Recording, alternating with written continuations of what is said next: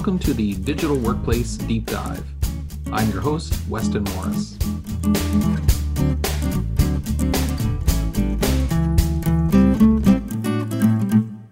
This episode and the next one are going to be a little bit different in that we're going to dive just a little bit deeper than normal.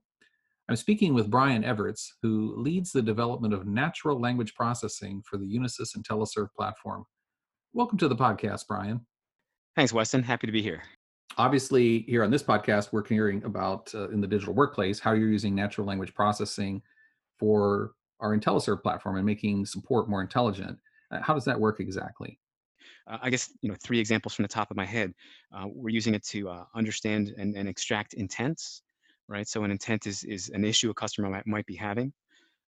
We're using it for the creation of knowledge articles and looking for like emerging issues that aren't quite documented yet. And we're also using it to intelligently route help desk tickets. Well, let's talk about each of those in a little bit more detail. I think it's important to look at kind of the life cycle of a help desk incident. So if I'm a user and I have a problem, the first thing that has to happen is I have to type in the chat, hey, I can't log into my VPN. The second thing that has to happen is Amelia has to actually understand what a VPN is, right? What's the intent that is to be drawn from that piece of chat text, right? What's the underlying issue? And then she needs to be able to intelligently route that ticket. So that's the first step. The second step is, okay, so it's a new customer. What if Amelia isn't trained yet entirely on every issue that a customer has? So in that case, we need to have a backup system where we need to have some machine learning algorithms that in the case that Amelia can't figure it out, she can route that request to us. And okay, based on this piece of chat text, what's the most probable resolver group? So that's kind of the second piece on how we can kind of optimize the whole uh, ticket routing and life cycle of an incident. So, another interesting point is, when we look at the differences in data across customers, customers they refer to things in different ways. So we might all know that VPN is a virtual private network, but, for example, maybe at Unisys, they call it Unisys Connect or, Net Connect or what's the new one? Pulse Secure, right? So these are all kind of synonyms for the same thing, right? And they're going to come up in different ways in chats and in users' requests to fix an issue. So we also need to figure out how to link those terms together and to be able to resolve issues appropriately. Okay. I'm a person needing help. I interact with IntelliServe. I talk with Amelia or I chat with her and I'm describing a problem with my VPN and she gets me to a solution. That sounds so simple, but I've got to believe there was maybe weeks or months worth of work that went on ahead of time. I mean, can you explain a little bit what goes on under the hood to make that happen? Yeah, exactly. And that's a great question. So, when we talk about machine learning algorithms, they're just algorithms, right? They're just kind of dumb algorithms. And in order to train them to predict good, meaningful answers, we need to have pretty big data sets. The data is probably the most important part of data science. So one of the things that we can do is we can take from a customer, all of their previous ticket data or chat data, work notes, KB articles, and kind of crunch that text data through some algorithms and find different connections between terms, issues, help desk queues, resolver groups, and that type of thing. And we can also train our algorithms that way. So when it comes to the Amelia pipeline, one of the most important things we have to do is we have to take historical chat data and we have to run it through what's called our IntelliMiner.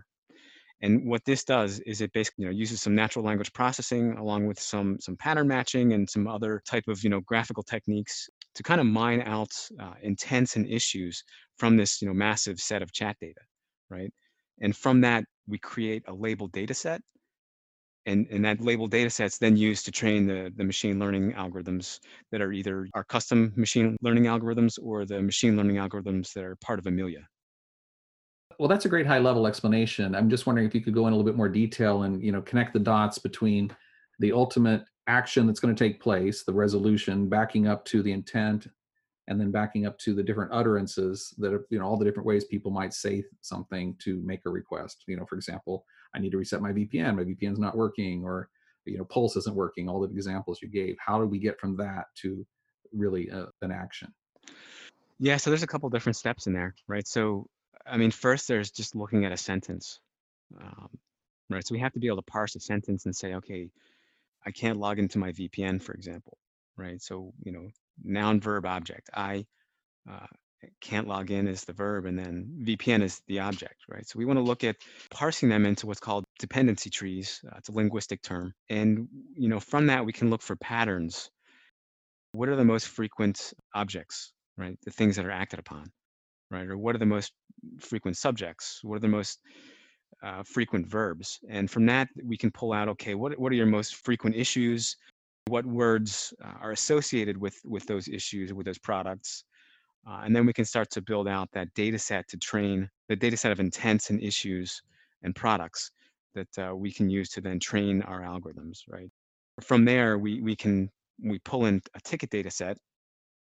Okay, and we have to link chat session to a ticket that's in ServiceNow or Remedy or whatever system a customer uses.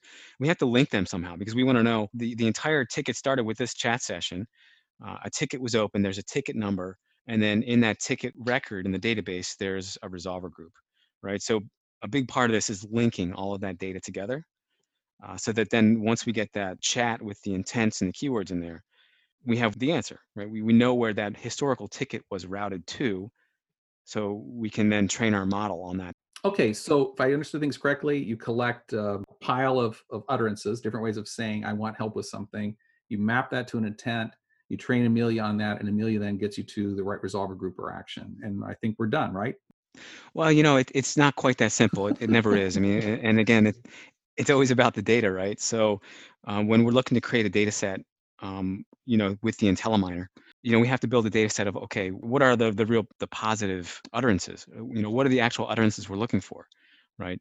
But then in order to have the machine learning algorithms actually learn that, we also need, okay, what are some negative utterances, right? So what are some utterances that might be uh, similar and might contain the word VPN, but don't exactly apply to the same problem. It's not a VPN intent. It could be a password intent. It could be something else, but it's definitely not I can't log into my VPN intent. So we had to create that part of the data set too. And then additionally, we need to create some noise, right? So that would be what's called the out of domain utterances.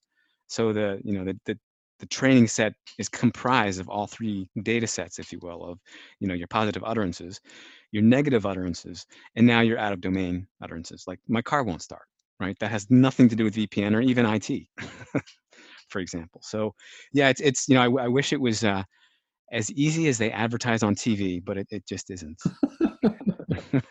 Well, this is helpful understanding really what's going on behind the scenes to make this happen. I mean, when I call in or talk to Amelia and say, "Hey, my VPN's not connecting properly," and she gets me to the resolution, I can appreciate a bit more all the work that went behind making that solution possible.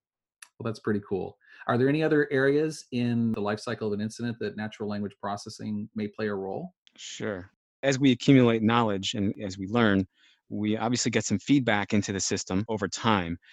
And through that process, if we start seeing new issues emerge, what we can do then is we can be a little proactive and we can say, hey, this is actually an issue now. We have, X number of cases, and we should probably create a KB article out of this. So we can do things like that, like KB article generation, etc. So I'm trying to picture what's the output of this.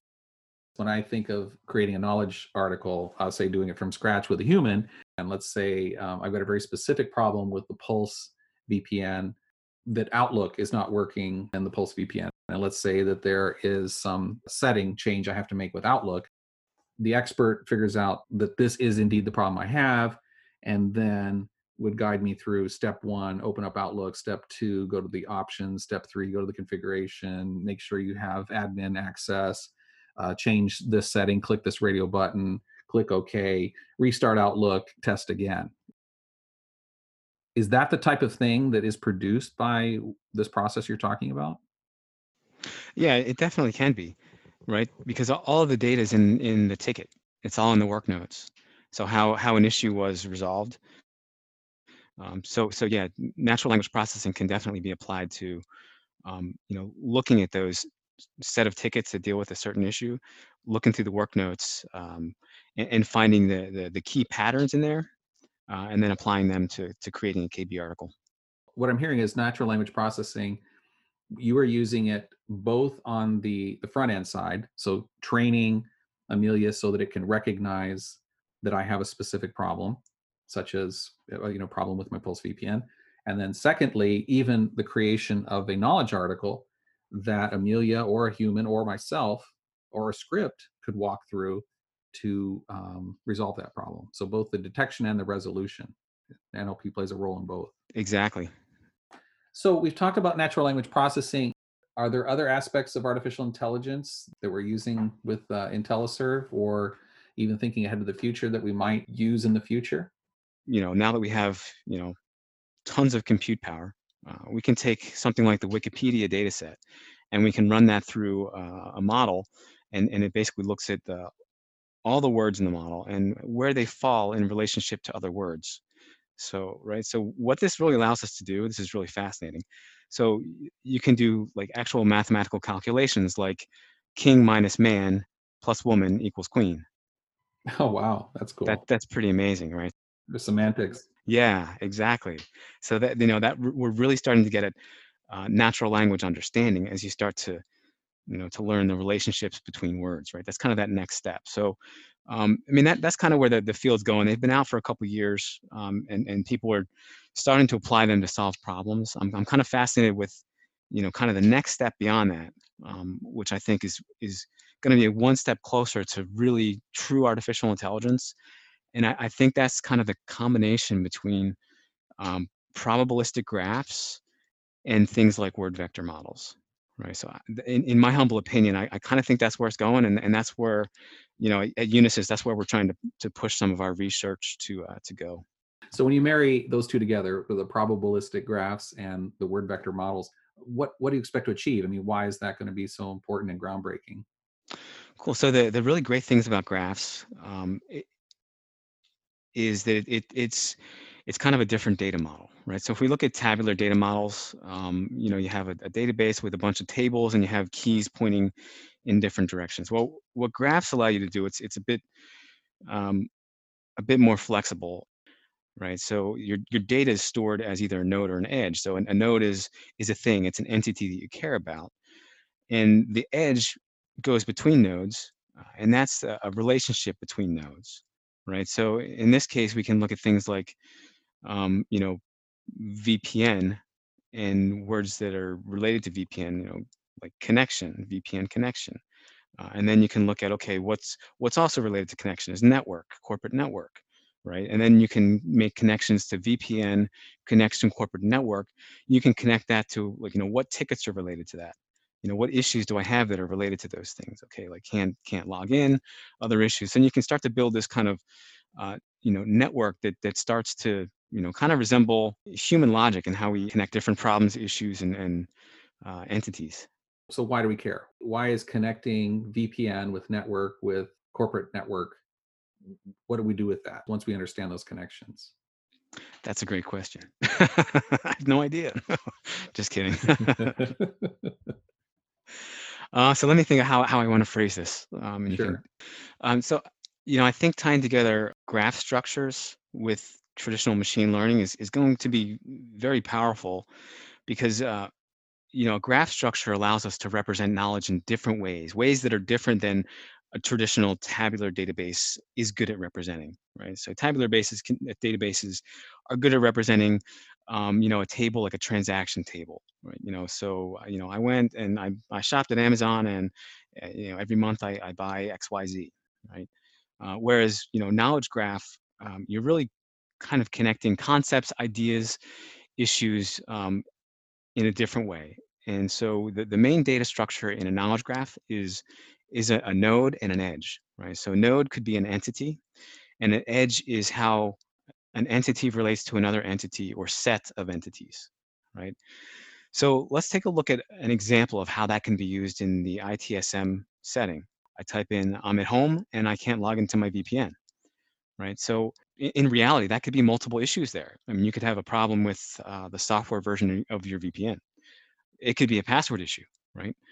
It could be a settings issue in the VPN. Something could have changed on the back end. Who knows? I mean, there's probably 100 different things it could be, right? So how do we narrow that down? Or at least, at the very least, how do we know what follow-up questions we need to ask, right?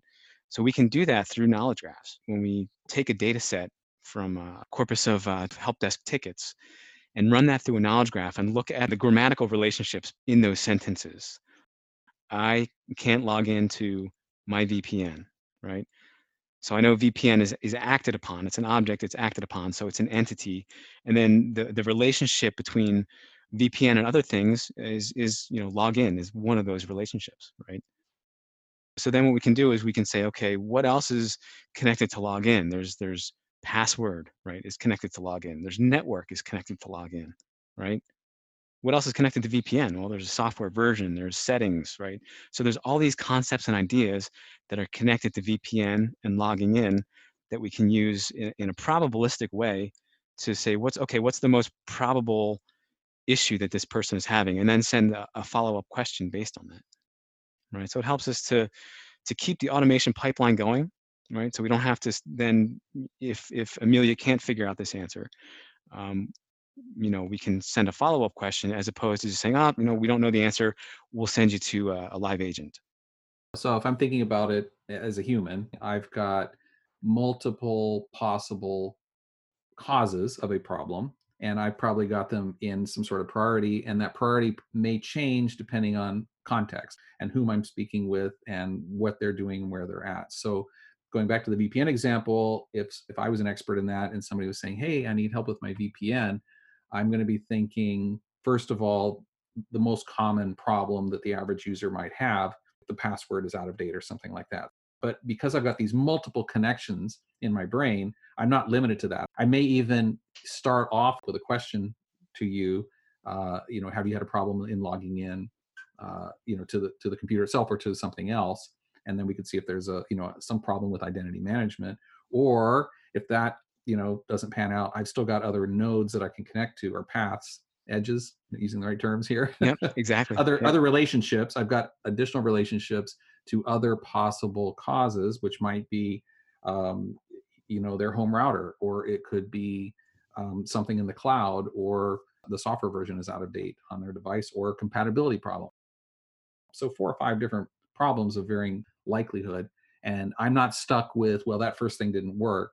I've got multiple options, and I could even bypass options with additional questions, having those relationships in mind. Yeah, that's actually a great summary. You should be a data scientist. You looking for a job? I can see where that type of technology is really important in providing the difference between a transactional chatbot versus a true conversational intelligent virtual agent. It's an important capability, isn't it? Yeah, very, very much so. A lot of those chatbots, as you said, they are transactional. I mean, they're programmed to do pattern matching. So when they, you know, hear the word order, um, there's a certain set of other, they're waiting to hear other words. They're waiting to hear what you want to order, for example. So it's very, very kind of static, if you will. Whereas what we're aiming for is much more dynamic. And when you think about how the human brain works, we have associations between things. So then it's a closer approximation of human reasoning that's being applied to natural language processing. And that is a very important part of automation going forward. How do we get closer to mimicking the power of human reasoning in solving business and IT problems? So I think on that note, we'll bring this episode to a close, and we'll invite our listeners to join us for the next session, where Brian will talk about what makes natural language processing so difficult. And he'll also share some shortcuts that he's applying to overcome those challenges. And for those of you hardcore AI types, Brian will also talk about supervised versus unsupervised machine learning, sequential models, long short-term memory networks. Yeah, that's why we call this podcast the Digital Workplace Deep Dive. Brian, thanks for your time, and we'll see you again in a week. My pleasure, Weston. It's great to be here and have the opportunity to explain natural language processing to everybody. You've been listening to the Digital Workplace Deep Dive. I'm your host, Weston Morris. Thanks for listening.